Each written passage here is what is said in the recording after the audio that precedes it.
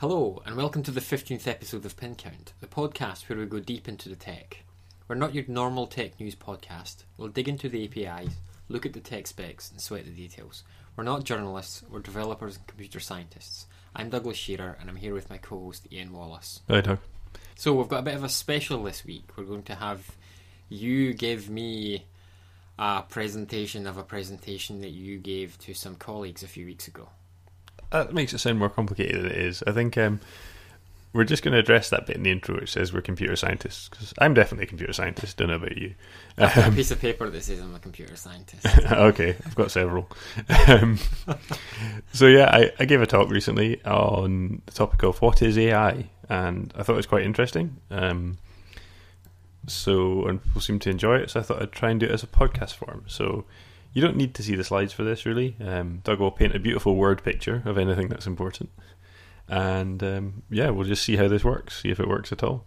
Okay, cool. Let's do this. Okay, so the first slide I've got up, which the listeners obviously can't see, I've stuck my name and title in there. It's Dr. Ian Wallace. Don't normally use it in the intro. And this is important because some of what is AI is a matter of opinion, and people argue. This whole talk came about after an argument in the work Slack channel about what exactly AI was.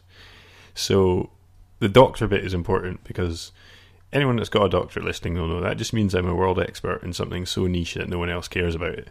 But in this particular case, it's a field of AI, and that is what my doctorate's in. So this is my kind of shorthand for I'm an expert, so argue with me if you want, but you're probably wrong. But then there's stuff in this presentation that I know is simplified and is wrong as well. So yeah, feel free to pull me up on anything that you're thinking, hang on. That sounds good. The reason this is an interesting topic is, as I alluded to, there's quite a bit of debate about what AI is. Nobody really knows or says. But then that in itself, if I ask that question, right, that's quite interesting. What does it even mean to know something, right? Yeah. And yeah, of course, we have machinery for doing this. We can reason about reasoning itself, and you do this with the mathematics of modal logic. So you've got epistemic modal logic and stochastic modal logic, and these are the logics of knowledge and belief. It's not just that. There's obviously mathematics to talk about temporal logics, dynamic logics, linear or branching time logics, dynamic logics of action, and it's just another mathematics. And here's kind of an example of what some of it looks like for you. Yeah, that looks super fun. Yeah, so sadly, some of it, I don't understand the actual the sort of statements, but I recognise some of the symbols and some of the. Yeah, so I mean, it should come as no surprise. I mean, we use mathematics to model the world, and you learn about simple addition. You can say, oh, if I have 5 apples and I give you 2 apples, I've got 3 apples, and I can write that down as 5 minus 2 equals 3. And then later on, you can substitute these numbers for letters and do algebra and do all sorts of wonderful things with algebra. And then you learn calculus, and you can reason over the rates of change of things and continuous time periods. And then you might learn a bit of logic, and you've probably done some work on logic gates and things like that. Yeah. Yep. You might even know a bit about grammars and things like that. And we might have seen some Backus-Naur form to describe the grammars of programming languages and their syntax, and be aware of the the different classes of grammar and regular expression and so on, and how you can reason over these things. And then this is just a extension of logic, so it should come as no surprise as a mathematics for reasoning about knowledge and belief, and that's what this is. This is specifically what I'm an expert in. This is a screenshot out of my PhD thesis. But this is all a bit hardcore, so the next series of slides, there are a series of pictures, so I thought I'd go for some easier examples of what to make you think about what is and isn't AI. So I'll show you a picture, you tell the audience what it is, and tell me if you think it's an AI or not. This sounds like we're about to become the podcast Robot or Not. Right, yeah, quite similar. I stopped listening to that podcast because it made me angry after about 2 episodes. I don't think it's meant to be a serious opinions on what is and isn't a robot, but it's sort of the same argument whether something's AI or not, and whether it's a robot or not actually comes down to people's definitions. So I'm going to show you a few things, get you thinking about it, and then I'm going to explain what I'd give as my definition, and I'll see what you think of it, and hopefully I'll convince you and the listeners. What about this? So this is an Amazon Alexa, or is it? What's the device called? It's an Echo. An Echo, yeah. And you address Alexa. Is that an AI? I don't think so, no. No, why not? Does it really know things, or is it just natural language processing and then taking information from that? And well, we've doing just a had the search discussion and on giving what you an knowledge answer? is, right? Yeah. So, okay. So maybe it knows things, but I don't think it doesn't have the ability to then take that. So this is the difficult thing about the definition. Like, it can't take that knowledge and extrapolate from it. Right, that's interesting. We'll come back to that. You've hit on one of the interesting points. What's going on here? So this is meant to be a self-driving car. It looks like a Tesla, and it's identifying objects in the environment, such as other cars, pedestrians. Is this AI? I mean, it's moving around in the world. It's acting on its senses. It's doing something all by itself. So yeah, I mean, here the stimulus, instead of being natural language, is the environment around it, the actual physical world. Is it AI? It's using a bunch of rules to make decisions and act upon the environmental stimuli. I suppose people would say it's AI. Yeah, I mean, all of this. I mean, as I said, it's debatable. So it's just it's just what's your gut feeling. Would you describe it as an AI system? I mean, yeah, okay. I mean, I think most people would that one. What about this? Oh, this is Google. I think Google's the same deal as the Amazon Echo. It is clever. It sometimes appears like AI, but it's just answering questions based on a set of known rules. Yeah, I mean, the interesting thing about this, the slide is the Google search box, and it's not just a list of results, right? Because you can ask it things. You can ask it when's sunset, and it'll know where you are and use geolocation on the IP to work out exactly. So it's doing something cleverer than just search. But yeah, what's this? Okay, so this is Netflix. Specifically, what is it though? So this is a recommendation. The recommendation here is because you watched Marvel's Luke Cage, and then it's got a bunch of sort of alternative content, including Daredevil. I would say this is not AI, and the reason I would give for this is we should talk about it at some point. The Netflix competition a few years back. It was almost a decade ago, maybe more than a decade ago. Which big was prize. Netflix prize, recommending and ranking movies for an individual user, and most of the solutions at that time were based around statistical methods. I'm sure now they've maybe got deep learning happening. What is deep learning if not a way of learning a higher order function from a statistical analysis of a lot of data? But I don't know. I could make the argument. I mean, it's perceiving things about me, what I've watched, what I enjoy. It's learning things about the world, what other people watch, and then it's suggesting things based on that. I mean, when does it become just statistics, and when is it AI? Is an interesting thing to think about. But yeah, I mean, I chose all these examples to make you think about different things, right? They're all kind of different aspects. What about this? What have we got here? So this time we've got the Terminator, which would say, well, first of all, it's a movie. Yeah, that's the correct answer. Work of movie fiction by James Cameron. But then what is represented in that movie, I'd argue that is AI. I mean, it's fictionalized, but I think most people would consider that AI, right? Yeah. I mean, it's especially as it's pretending to be a human. I mean, this is this brings up the issue of things being human-like in nature. Anthropomorphized or anthropomorphic. Yeah, that's the one. Not to be confused with anamorphic, but yeah. Yeah. I think it brings up the kind of human element, which is interesting. Okay, what about this? I think this is my favourite example. So this is Google Maps or any sort of mapping application. Oh, but this in particular, there's a lot going on here, right? Yeah. So the information, it's got the traffic information on it, and it's giving you a route. It might not necessarily be the shortest route, but it might be the fastest route. Oh, but it's more than this, right? Because if I start moving, it knows where I'm going. It knows if I've gone the wrong way. It talks to me and tells me to go the other way. It's even cleverer than that. It's been reading my emails and knows I'm going to be in a certain place at a certain time, as you can see there. I mean, there's a lot of clever stuff going on here. I mean, how is this any different from the Terminator, who knows where he's going and knows if he's gone the wrong way? I don't think this is AI. This is just clever rules. Well, yeah, I mean, it's a fine distinction. Okay, so this is an interesting question, because what are you, if you just describe what you're looking at here? So it's a BuzzFeed article, 22 of Lady Gaga's most weird, wonderful, and goddamn iconic looks. Right, so there's two examples of AI I've put on here. Do you know what they are? So one is going to be the ads you're served. Yeah, that's one. Which isn't AI. I do a bit of that for my work. And as much as people tell you it's AI that decides which ad you get, it's definitely not. And the other one is... it's the fact it's a listicle. Like, I chose this particularly because when you look at, if I sent you a link to this page, you wouldn't see the same page I screenshotted. They are changing the ordering of the list and even sometimes the contents of the list on every page view to optimize for the most interesting combination of Lady Gaga's most weird, wonderful, and goddamn iconic looks to get you on the page the longest. It's not the same every time. That is really impressive. I will be going to look that up later on. Yeah, but is it AI? I mean, it's really similar to the Netflix thing. Yeah, it's an interesting example, I think. Yeah. What about this? Is this AI?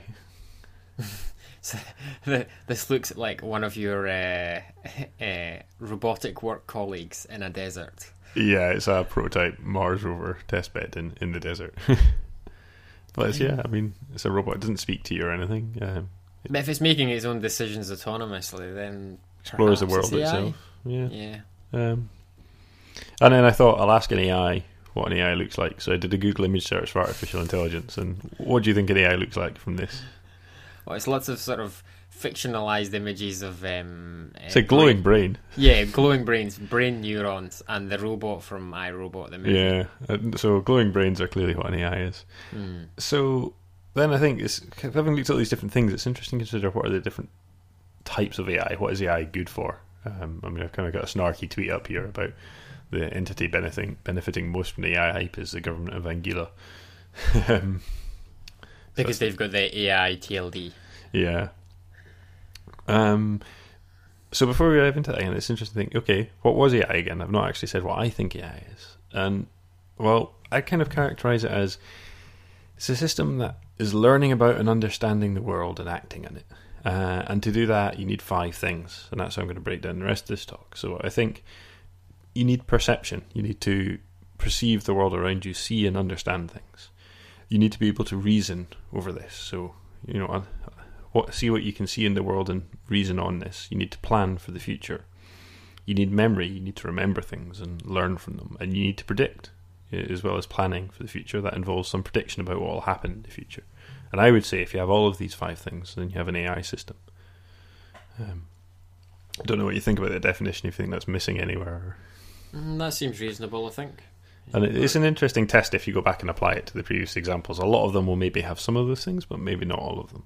Yeah. But the point I'd make is, you may not consider it to be an AI in most people's terms of the world, but you're definitely employing AI techniques if you're using any one of these things, or categories that fall into any one of these. So I thought splitting about like this is quite a natural way to give a brief overview of AI techniques. I mean, the rough level I'm kind of targeting this talk at is, if you go away with them a couple of interesting things to go off and have a Google of, then that's done well. I mean, the details don't matter. It's the ideas that matter. So a big thing in perception is computer vision. This is a self-driving car, things like that. What are the key elements of computer vision? Well, the kind of lowest level, you've got features. So this is typically, you have things like feature detectors. So that's where you say, okay, there's a thing here in an image. You've detected a corner or a line or something. You get feature descriptors or feature vectors, and this is like the fingerprint of a feature. So given you can detect features in an image or a pair of images, you can generate some sort of feature descriptor or feature vector, the sort of fingerprint. Then you can match between 2 images. So this is feature detectors and descriptors. This is all about relating images to each other, seeing visual fingerprints of the scene. And I've got an example here where it's matching a sort of straight-on image of a book, and then finding it in a photo of a scene where it's at a different angle and different lighting and so on. There's other things you can do with images. So if you can describe what you're seeing, what's going on here, do you think? So this is detecting distinct, it looks like coins, distinct objects in a scene. Yeah, so this is segmentation, the photos of coins, and then they're being split up into different objects, and this is the techniques by which you do things. Segmentation is what are the different things in this image, and semantic segmentation, which you might read about, this is attribute meaning to these segments. So this is saying not only are there however many different things in this image, they're all coins, or maybe they're different things. And you do this with gradients in the colour, with texture, which is typically frequency domain measures, intensity measures, finding edges, clustering with k-means, things like this. This example comes out of OpenCV. That's a big, well-popularized library for doing computer vision type things. Then the next thing is related to all this. We also have tracking. So if you can see this, what are we seeing here? It's a drone shot, or it looks like, I can't tell from its shadow. It's some sort of flying vehicle that is detecting and marking out a vehicle on the ground. Yeah. So this is to do with tracking. So if you can extract information about it, so you can find these features, then you can match, you can relate images together. Then if you have a sequence of images, then it stands to reason you should be able to track things through the image. And it's a small aircraft flying along here in this case. And just to reference back to that earlier, I know what I'm talking about point. This is video from one of my papers. That's all very well and good. That's perception in the sort of 2D plane image. But then how do computers or AIs reason about the world in 3D? Well, actually, I'd say it's actually 6 degrees of freedom, because you need to know where you are in X, Y, and Z, and you also want to know which direction you're pointing, which is another 3 degrees. So a very popular approach here is stereo vision. So this is how a human sees. This is kind of quite understandable. You can imagine if you have one camera looking at a scene, you can measure properties of the camera and know how it distorts the image, and then you can understand things about the relationship in a scene. But what you don't have is scale, because you have no real world measurement to compare to. But if you have two cameras viewing the same scene, and remember all that feature matching I just talked about, well, if you can match it between two cameras of the same scene and you know how far apart those cameras are, then suddenly you can do a bit of trigonometry basically and calculate the depth to every point in that scene. And this lets you build up a depth map with stereo vision. And it's typically used for, Mars rovers is the example I'm familiar with. It's used in a lot of other areas as well. This is how, roughly speaking, it's how a Kinect or something like that, Microsoft Kinect, works, or things like that, depth cameras and so on. They're actually slightly different. They're not two cameras. It's projected light and another camera measuring that projected light, but it's a similar idea. And then what can you do from this? Can you tell what this is? What's on this slide? This is like a scene of perhaps it looks like a lake or a football field or something, and you're trying to pick out objects round about it. Yeah, so what you're seeing here is it's a 3D reconstruction of a scene. You can kind of see the bottom views. There are 3D views of a scene. There's a blue line going along there, and that's the track that the camera took. So this is SLAM, which stands for simultaneous location and mapping. So this is the idea. This is exactly how a human behaves. When you walk into a room, you can walk back out the door because you know where you came into the room. Even if you haven't had a map, you're keeping track of things, where you were in relationship to the door, what other objects were in the room, and so on. Keeping track of where they are, you have a kind of mental model in your mind, and then you can turn around and walk back out the door. And this is the computer kind of doing the same thing, but in more detail. So this is, if you have there's different ways of doing it. This example is an algorithm called LSD SLAM. But take, for example, stereo images, take a single view of the world, you can combine them together, and then you build up the 3D model as you go, at the same time as you're working out the track that the camera took through the scene. So that's what this is. Yeah, if you've ever seen any video reconstructions where someone's waving a Kinect around and getting a 3D model in real time, it's that sort of thing. Okay. So then that's a very brief overview of some types of perception. So the next thing I said is prediction. And, well, what do I mean by prediction? Well, this is classifiers. And what's a classifier? Single example here is, what's the picture on the screen? I know it says under it, but... It's a giraffe. I really hope this is going to be up to date talk about giraffe identification. It's not quite state of the art in the fact that we can tell there's different types of giraffe. But the whole point of a classifier is what am I looking at, right? Can I predict what I'm seeing? So you've seen giraffes before, that's how you knew it was a giraffe. Or maybe you've never seen a giraffe and you just read my label underneath. It's equally possible. But I think anyone would identify that as a giraffe, even if they haven't seen this particular photo before. And then, so what classifiers are doing, they're taking some sort of perceptual information. In this case, it would be feature descriptors that I mentioned earlier, and then you're trying to say, are they a giraffe or are they something else? So on the left, and this is a hard one, I mean, maybe you can try and describe what I've got on the left there. So this looks like a graph with a sort of trend line or some sort of marker line on the chart, and then there is points to either side of it, and some of them are marked pink and some of them are marked blue.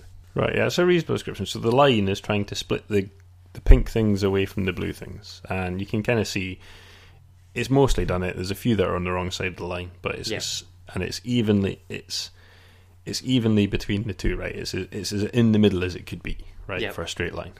So this is a rough illustration of a type of classifier called a support vector machine. And so what it's doing is, the trick is, if you can imagine, so I said you can have these feature descriptors, so like a fingerprint of interest of things that you can detect in the image. Now, what do they actually look like? Well, it's just a vector. It's just a list of numbers, right? Yeah. So imagine the simplest possible case where it's two numbers, right? And then we can plot them as x, y. So these dots represent feature vectors. Yeah. Yep. Maybe the pink ones on one side of the line are giraffes, and the blue ones are octopuses or something. Yep. Right. Then the task of training a classifier is you show it all these examples that you know about, and then you're trying to learn the function which splits them evenly. And that's what the support vectors are about. That part of the algorithm describes the fact that you have vectors specifying that your line is equally between the two.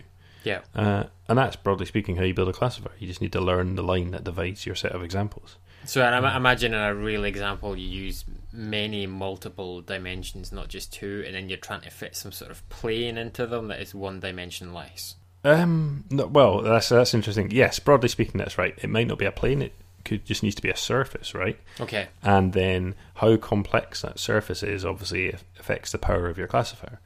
And it could be more or less dimensions, because imagine if the line was discontinuous in this dimension, so it wasn't a single continuous line. If it was, okay. If a line in 2 dimensions looked like it was split, it might actually be we're just seeing a 2-dimensional slice through a 3-dimensional surface that is more complex. But that's like the maths of that and projective geometry is just getting a bit out of hand. But so what we're doing in trying to find that fit line or plane or surface, that's the training part of it. Yeah, it's given enough examples. Can you learn a good line? And then if you see other examples, do they fit the same rules? That's what it comes down to.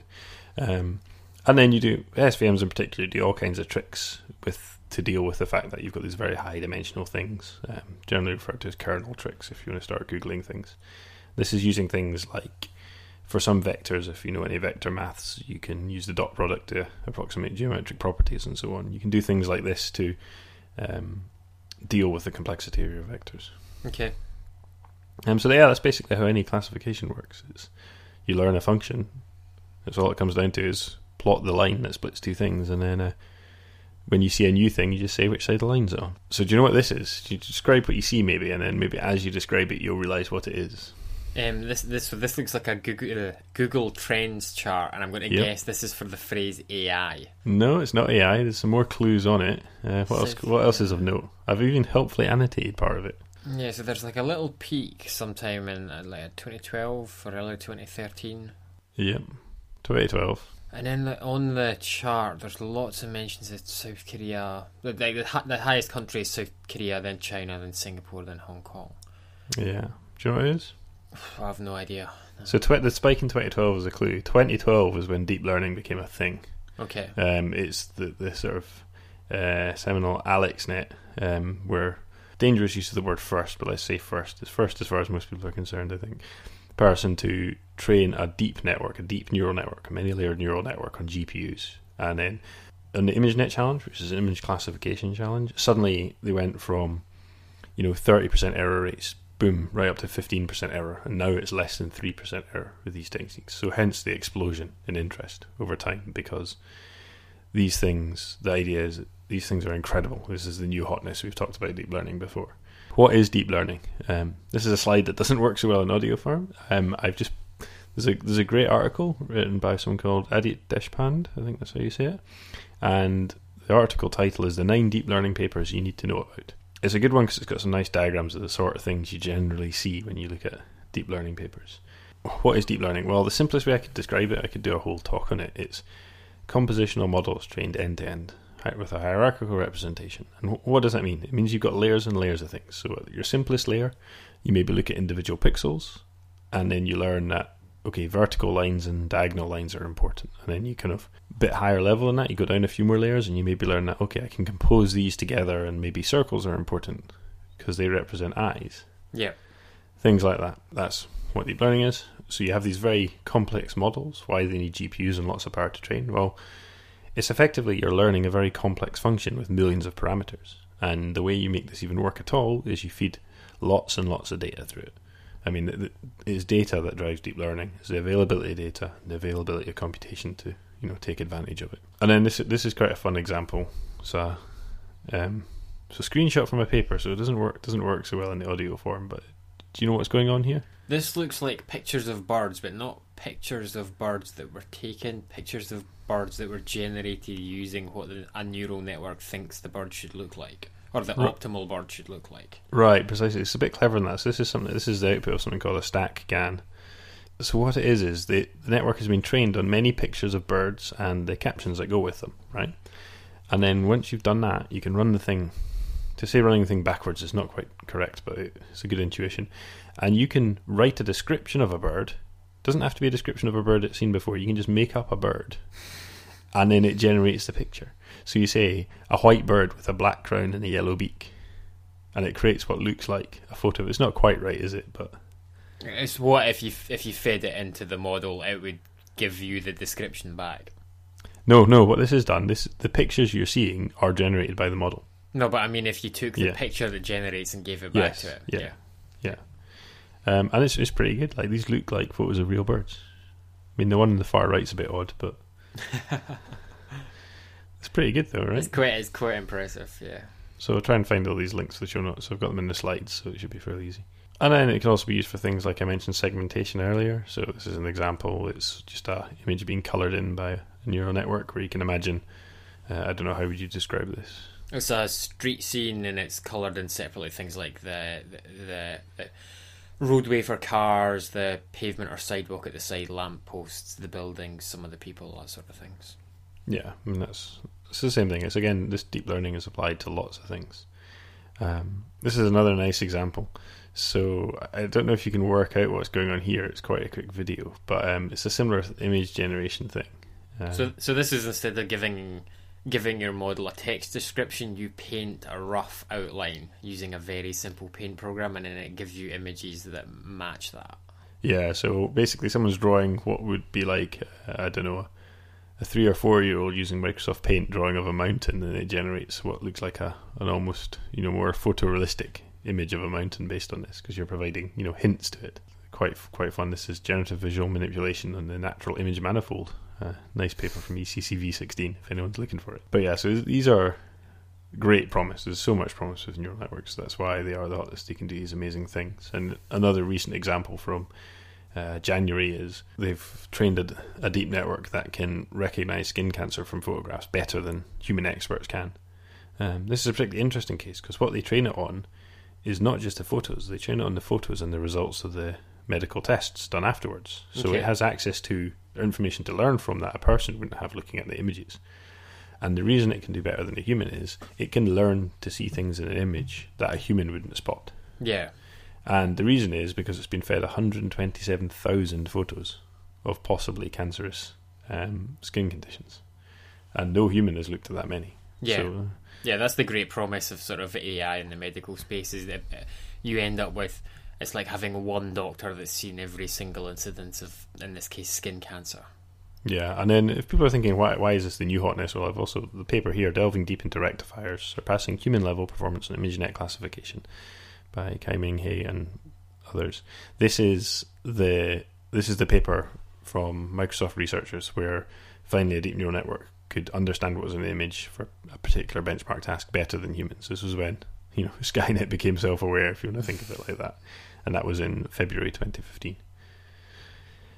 So it's not foolproof, though. I mean, this is something, again, this doesn't work on a podcast. I mean, we discussed before in a previous episode how you could fool deep learning systems listening to audio by feeding them carefully crafted audio. This is the same thing for images, these crazy patterns of noise that it classifies as cheetahs or king penguins, even though they don't look anything like that. Yeah, we previously talked about a paper where they had sunglasses with specially printed patterns on them that would fool facial recognition.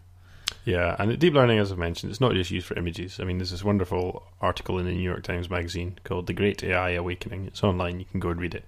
And this is how Google basically made Google Translate amazingly better overnight by applying neural networks.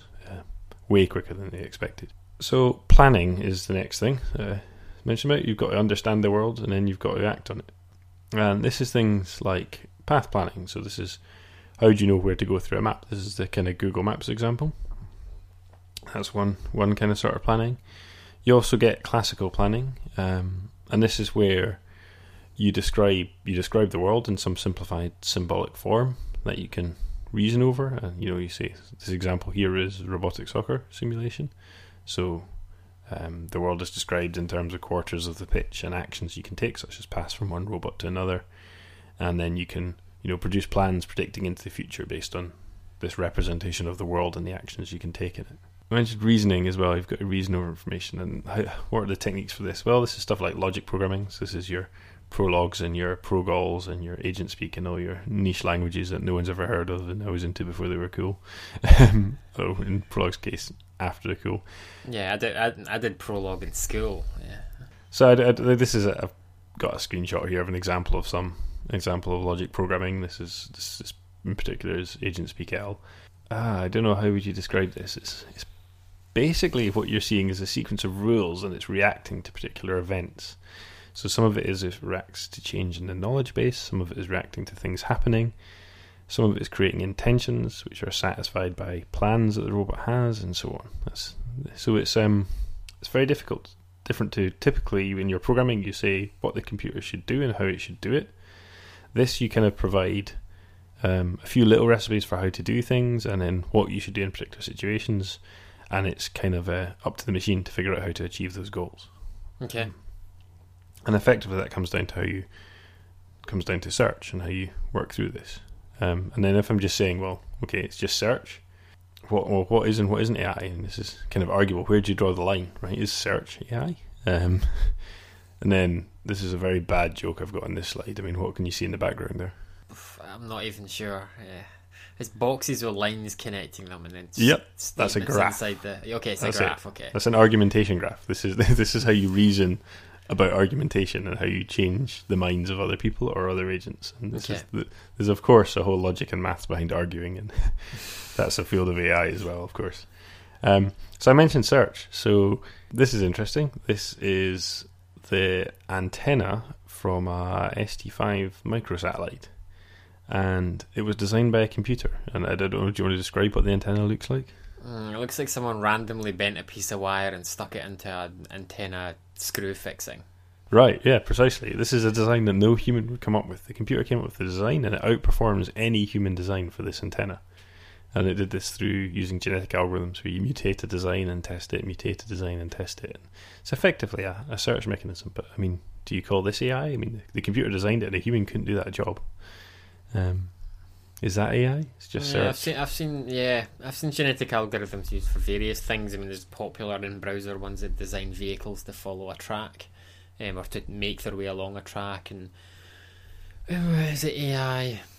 But this is a practical thing. The computer's designed a thing that a human couldn't. I mean, that's definition for most people would be an AI. Yeah. So and then memory. Someone I've forgotten to talk about so far. And what sort of things you can hear? Well, big thing about ontology is ontologies. Memory is all about remembering things about the world and understanding their relations. And ontologies are how you describe relations between things, the classes of things you can know about, any restrictions on what they are, rules about them, axioms to reason over them, what are the different events that can happen. What does that practically look like? This big gnarly screenshot of XML I've got here. This is primarily what's behind things like Google's knowledge graph, things like that. This particular screenshot is a bunch of RDF describing, it's friend of a friend stuff, describing what music people like and how it relates to other people's musical tastes. Okay. But yeah, it's how do you represent knowledge itself, and that's necessary. You need to structure things to remember them. It's not enough just to record the information. It needs to have meaning. So, what now? You obviously want to make an AI. Who doesn't want to make an AI, right? You can register your .ai domain, raise the money, and fail fast, blame the market conditions, as this practical dev tweet says. So how would you start, right? What's some fun things? This is pretty cool. It's related to perception. It's machine vision technique, and this is seam carving. For someone that doesn't know what seam carving is, even if you don't know what the technique is, or if you've never seen this before, you must have. Can you describe what you're seeing? Yeah, so it's adjusting the dimensions of an image, but doing it not by stretching the image, or in this case, it's making the image smaller. It's not by changing the. So this is resizing an image horizontally in this case, only it's not squashing it. Every point as the image gets smaller, gets narrower, then it still looks like a real photo, right? It's never. I mean, I find this incredible. It's like magic. Yeah, I mean, this Photoshop has features like this, and they've got the content-aware fill where you can do the opposite thing. And to me, that makes it really difficult to for me, this isn't AI. There's a it's like it's in Photoshop. It can't be AI. Like that's right, but it's a perception technique, right? Because the computer is understanding the content of the image, so it removes the bits that you don't have to care about. Yeah. Anyway, so there's a nice tutorial on PyImage Search, a website called Seam Carving with OpenCV, Python, scikit-image. So if you've got half an hour and you can write 50 lines of Python, you can implement this yourself and have a play around. It's a fun little thing to do in an hour or two if you want to try a sort of what is debatably an AI technique, but it's certainly very cool, and feed it your own images. Well, I think if you want to try deep learning, I'd say a great easy way to start is NVIDIA have a piece of software called Digits, which stands for something I can't remember, but basically what you get is a nice web interface into a bunch of popular deep learning frameworks, along with a bunch of great tutorials, so you can train a deep learning system, feed it images, and see if it can spot things in them. And it's got all this kind of nice web GUI stuff. You do need a reasonably powerful GPU to train anything meaningful, but I mean, even the cheap Amazon GPU instances are enough to try this out, and you can get pre-configured AMIs with Digits installed, so you can be playing for $1 an hour sort of thing. So this is quite fun if you want to get started with that. You want to make a robot, that's an obvious thing. People think about AI, think about robots. ROS is the Robotic Operating System, is a big open source framework used a lot in academia for robotic systems, because there's a lot of modules to do everything, right? If you're interested just in path planning, you can get modules to do your localization and drive your robot and so on. And it's also got a simulator called Gazebo, so you can use ROS and Gazebo and create a 3D world and drive a virtual robot around it, and get started with some of the existing modules and tutorials there. If you want to build a robot, it's a good place to start. And in general, I'd say go do some Python, right? Scikit-image, scikit-learn are two big Python libraries. They're pretty hot right now for doing image processing in general and machine learning for scikit-learn.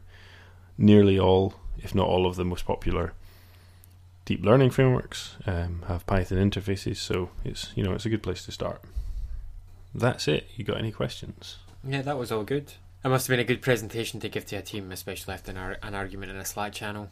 So the question is, did I succeed in my presentation? What do you remember from it? What are the 3 things you remember, and you'll go away and Google? I'm going to go and look up the BuzzFeed thing that you talked about.